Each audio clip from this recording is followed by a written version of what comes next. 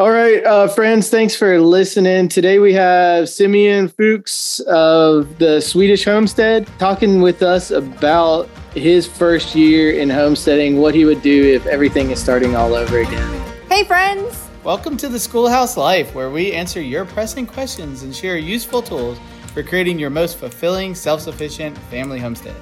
We go back to basics in all things family, faith, and farming, and we're eager to teach you what we've learned. Everything from growing a garden to earning an income to living a less toxic and more nature-based lifestyle. We're thrilled you're here and hope you leave inspired to live your life as a schoolhouse too. So Simeon, thanks for joining us. And I say we just start with your experience level. So kind of my thought is a lot of times on podcasts, you hear kind of like someone's whole biography, but maybe you can sum up to us in 3 key points or something, like why, if someone's tuning into this, should they listen to you and your advice? Yeah. Well, thanks for having me. So, I went to farming school from 2003 through 2006, and it was an organic farming school, but it was still an industrial approach, and it turned me off more than anything. I didn't want to have anything to do with it. And so I kept an eye on farming, but I did a lot of other stuff for a few years. And in 2011, I got, for the first time, I got in touch with the concept and idea of regenerative farming. And I was right away sold and started to, both my wife and I together at that time. And we both started experimenting and testing out things, and have been pursuing that journey ever since. So, when I talk to my clients, it helps me that I've gone through the normal farming school because they listen to me. Yeah, I've done it both. I've worked on both spectrums and understand both sides, and it helps me to really connect with people and see where they're coming from, and also to help them to break free from the ways of thinking that they have, because I used to be quite stuck in it myself and used to be quite arrogant about it too. And so my journey has been deeper and deeper into that, not just, my background has always been farming more than just growing your own food. It has been really making a living off of the farm. And that's why I also continued then to become a certified holistic management educator. And because I really feel like that really is a powerful tool there. Oh, it is for sure. I've gone through I know but I've gone through the training myself, and it's mind blowing how much there is out there. And it just completely changes your whole mindset of how to look at agriculture and farming and the homestead and all of that. Yeah. So with that said, if you were to restart, and I feel like you've had the opportunity to restart your homestead before, haven't you? Well, yeah, I mean, so you introduced me as the Swedish Homestead. We used to be called Swedish Homestead. That's what made us popular on YouTube. We got quite well known there. And we made a very difficult decision some 3 years ago, the land we were farming there, and further train and educate ourselves. And our journey took us to Austria, where we are currently. And then we're going to be heading to the US here this year. So that's exciting. Back to my family's, my wife's family roots. So, we ran the farm in Sweden and turned it from just being a farm where we grew our own food. We turned it into a small direct marketing farm. We had, pastured eggs. I had a small hatchery business. We had a greenhouse where we grew and sold tomatoes and cucumber. We had a small, tiny market garden, and we sold some grass-fed beef. And, when we left, the thought was and we were at first part of a big farm project here in Austria that was very ambitious. It was supposed to become a training hub, an educational hub for Europe, for that kind of farming. But unfortunately, that didn't turn out, which was at that time a very, very difficult thing for us, hard to handle. Was one of those curveballs that life throws at you. Right. Yeah. But I took the opportunity after that to just really deep dive into holistic management. And now, we are really hoping for and planning for a farm in the US once we arrive there, possibly combining it with a savory hub and really both growing food, serving the community, but also educating other people in holistic management and regenerative agriculture there. So we will be starting up a farm, and I would do it very differently to how we did it the first time. Yeah. Okay, so give us a rundown, and I know I gave you a little bit of heads up on this, but maybe not enough. Like, if you even want to break it down to like, by the month, if you've thought about it that far, like when you get, let's just say when you get to the US, like what, have you planned it out that much yet? Or I don't know what kind of planner you are. Yeah. So I used to suck completely at planning anything. I was just a very impulsive guy and used to just do things. And that way I've made a lot of mistakes, and the whole holistic management has really led me closer to becoming a good and thorough planner. But part of that was also because the planning processes in holistic management are so straightforward. Yeah. They don't have all this mess that other planning procedures have. And so I really appreciated that. It was very practical. You could just, like Alan Savory calls it, just start riding the bicycle, right? Yeah. not talk about it. And so the one challenge that we face currently is just there are so many unknowns. We have been in this waiting time, and there's just no fixed date of on when we are able to move. And then also once we arrive, one hurdle is I have to wait for my work permit. Gotcha. We are not sure when that will arrive once we come. And then we really want to take our time to find the right piece of land and, in the right area. We have a clear vision of what we want the land to provide for us in terms of, we want some timber on there for energy independence.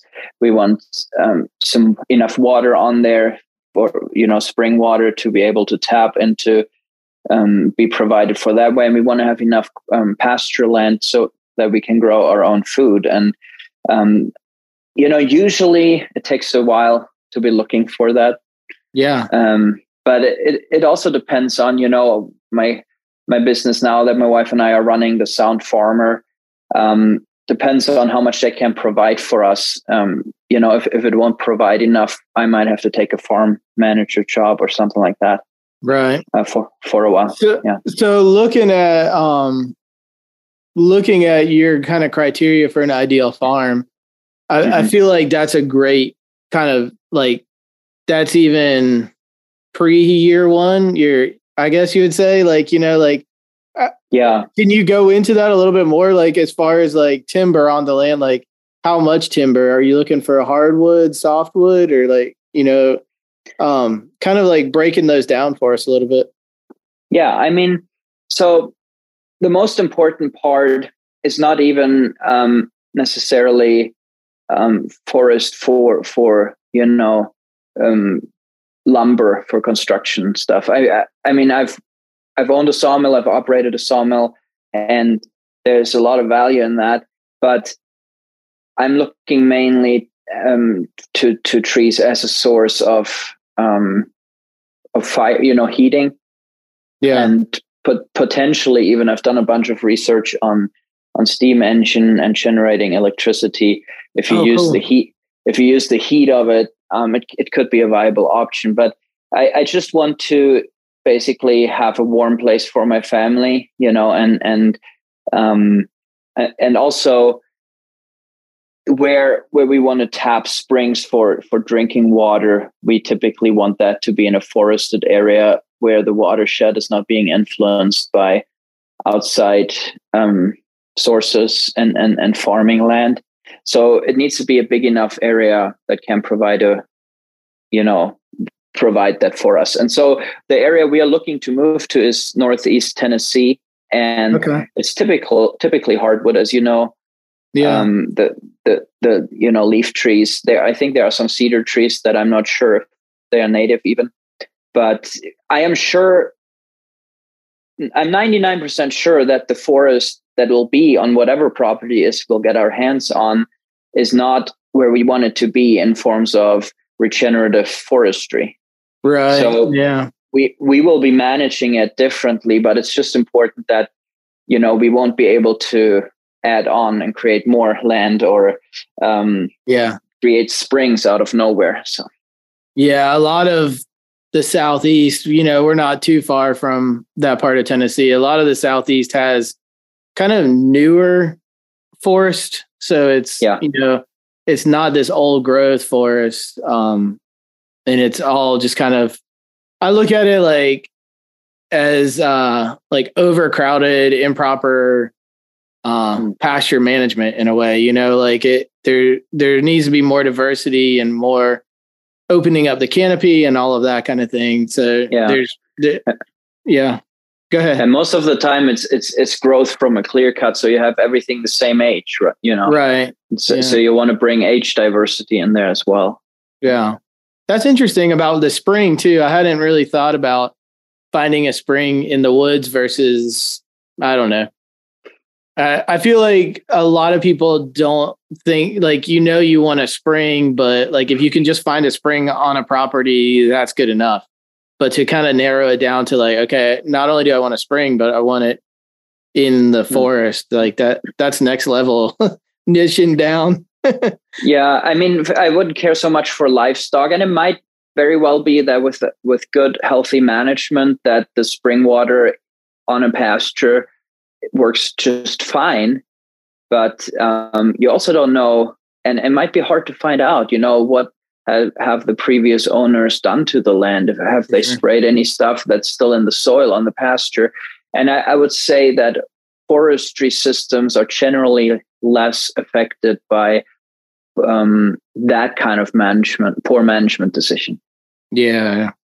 As far as pasture, what are you thinking? Like, how much do you want, and what animals are you going to run on there? Yeah, so I have a lot of experience with poultry, but in recent years, seeing the developing, market, the skyrocketing prices and everything, I've just become very, very cautious about being so dependent upon external feed sources. Yeah. And one of my wife's and my goal is to really take advantage of the sun and the rain that's free, Right. And so we want to have a grass-based farm, so to speak. And so you could have geese, but I'm not sure how much of a market is there. That's something that would probably have to be established. And so we're thinking cattle and sheep. If meat is the goal, then we have done gross profit, on the enterprises, and sheep is definitely better than beef cattle. But the quickest return for us would be a small dairy, but we're not quite sure yet if that is in alignment with our holistic context in terms of how tight down will be. But it'll depend on a little bit. So I'm not quite fixed on the size entirely, but my heart burns for a little bit larger property. Yeah. Like what I see, most people, they only want small homesteads, like, I don't know, 5 to 20 acres or something. And what I found is that just for a tiny bit more money, you can get 3 times as much land often. And to me, the land is really where the value is.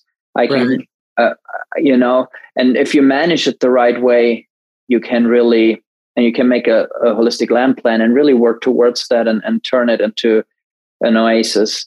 And, I've looked at farms from anything, 50 acres to 200 acres. And it'll depend on a little bit, what we can afford and what we can find. If the watershed and topography and everything fits better on a 50-acre farm, we might buy that instead of the 120 acre farm, Yeah. Yeah. So yeah, that's interesting with the sheep versus cows.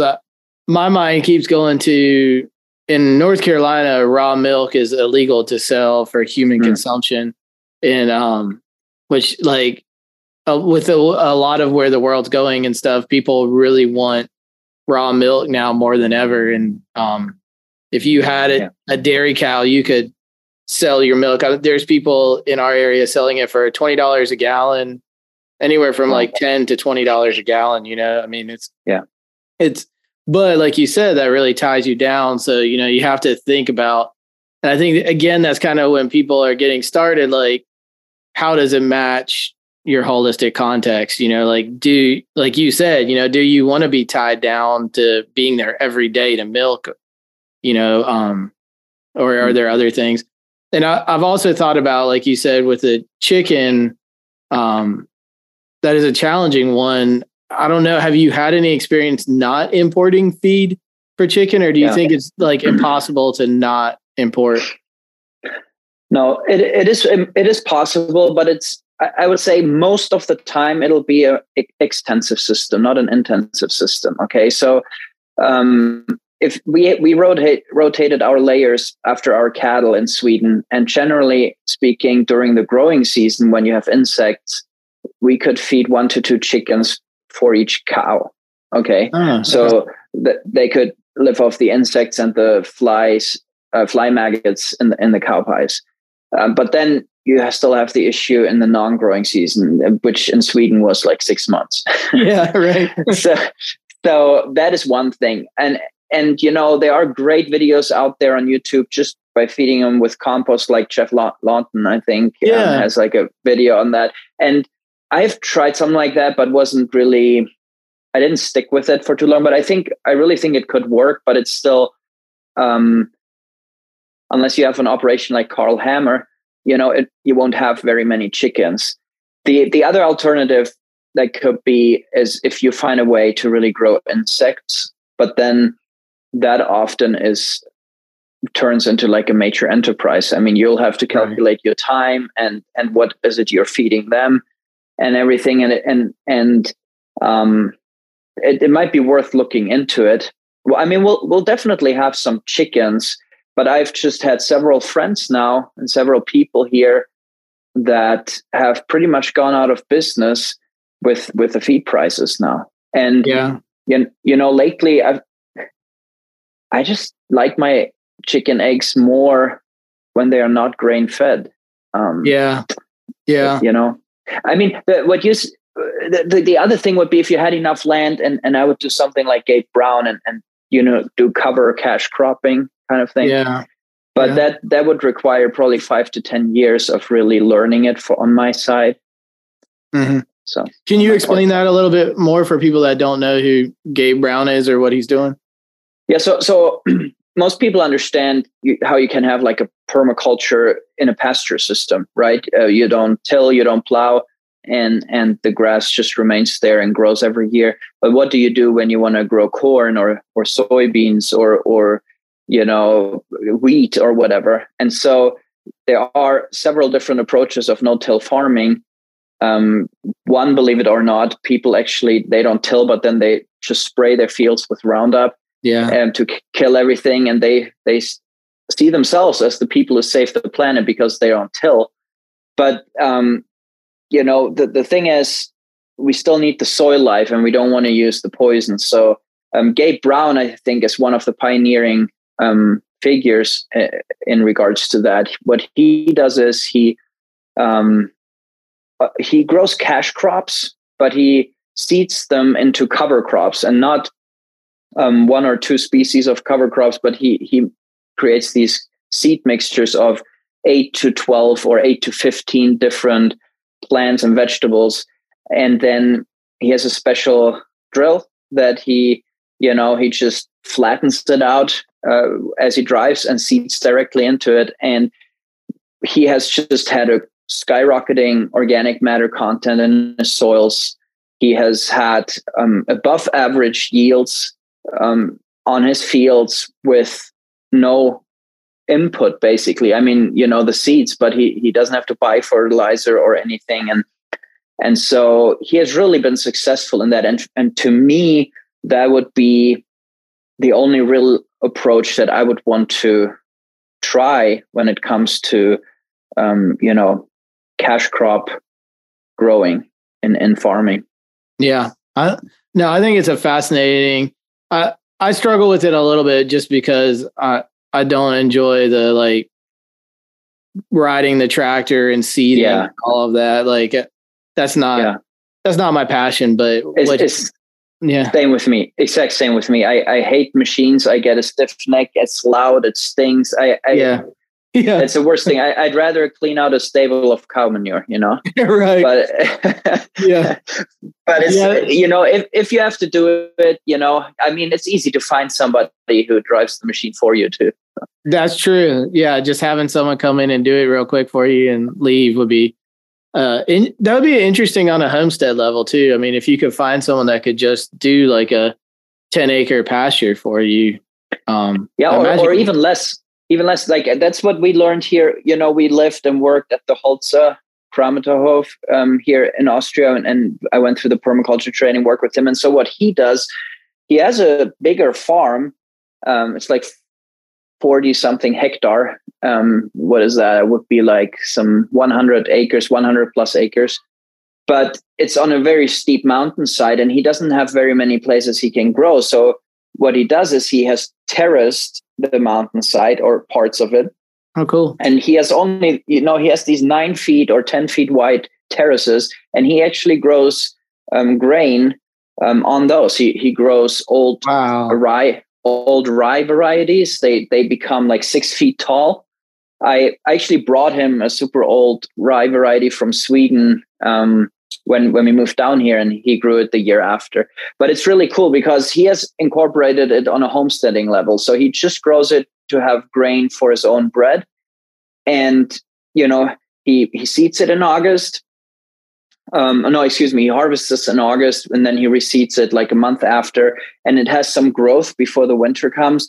And then he grazes it off either with his cattle or his sheep and encourages the stocking, and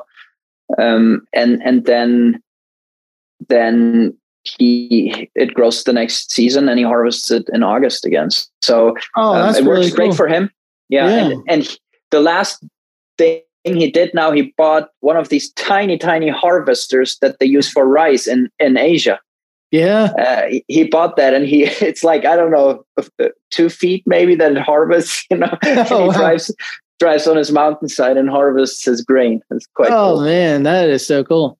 Yeah.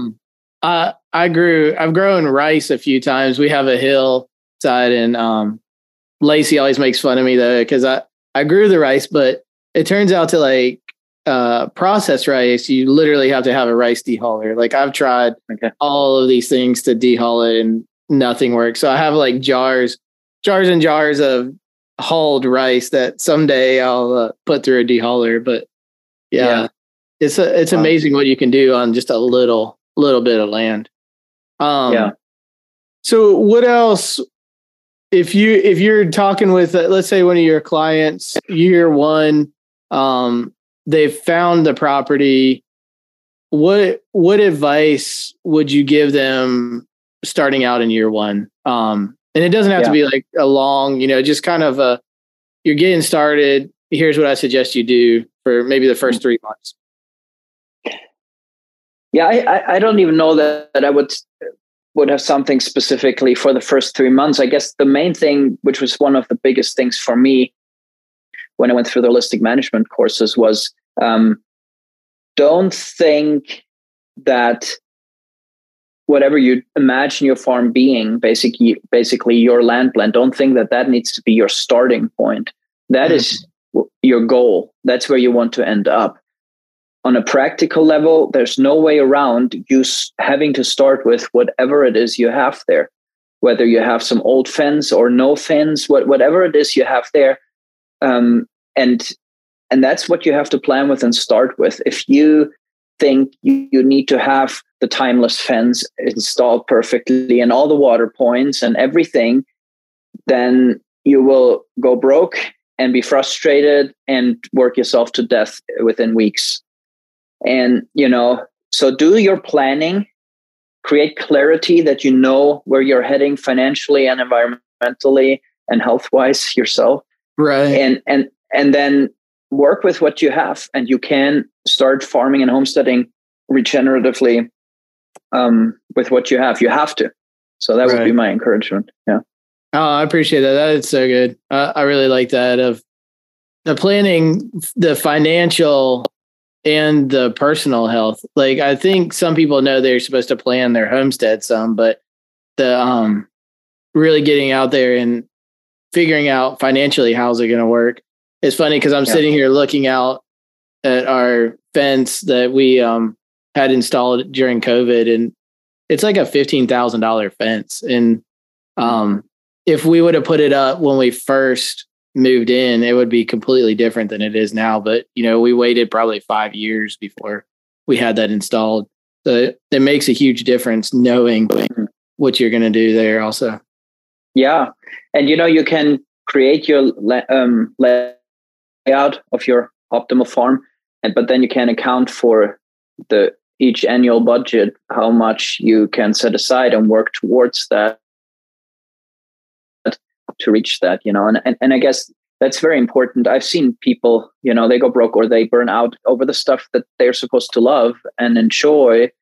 And that's a huge danger. I see so many people being way overwhelmed. They don't know where to continue or where to start, and struggling on all the ends. And those are typically the people that come to or look for what options are there. It's hard to actually tell people who are extremely enthusiastic, and especially people who have a lot of financial resources. I found it to be quite challenging to break through to them, because the money can keep them from becoming excellent in management and planning. Oh, that's interesting. Yeah. Well, that is all great advice, man. I really appreciate you taking the time and the effort. If people want to connect with you, what's the best way for them to connect? Yeah, so check out our webpage, thesoundfarmer.net, and you can contact us there. You'll find us on YouTube under Simeon and Alex, formerly Swedish Homestead. It's still our name there. Yeah, I saw that. But our work, everything we do is through The Sound Farmer, and we do a weekly podcast live stream on our YouTube channel every Saturday, so people can check that out as well. Awesome. Well, thank you for your time. Well, thank you so much for having me. I really enjoyed it. Yeah.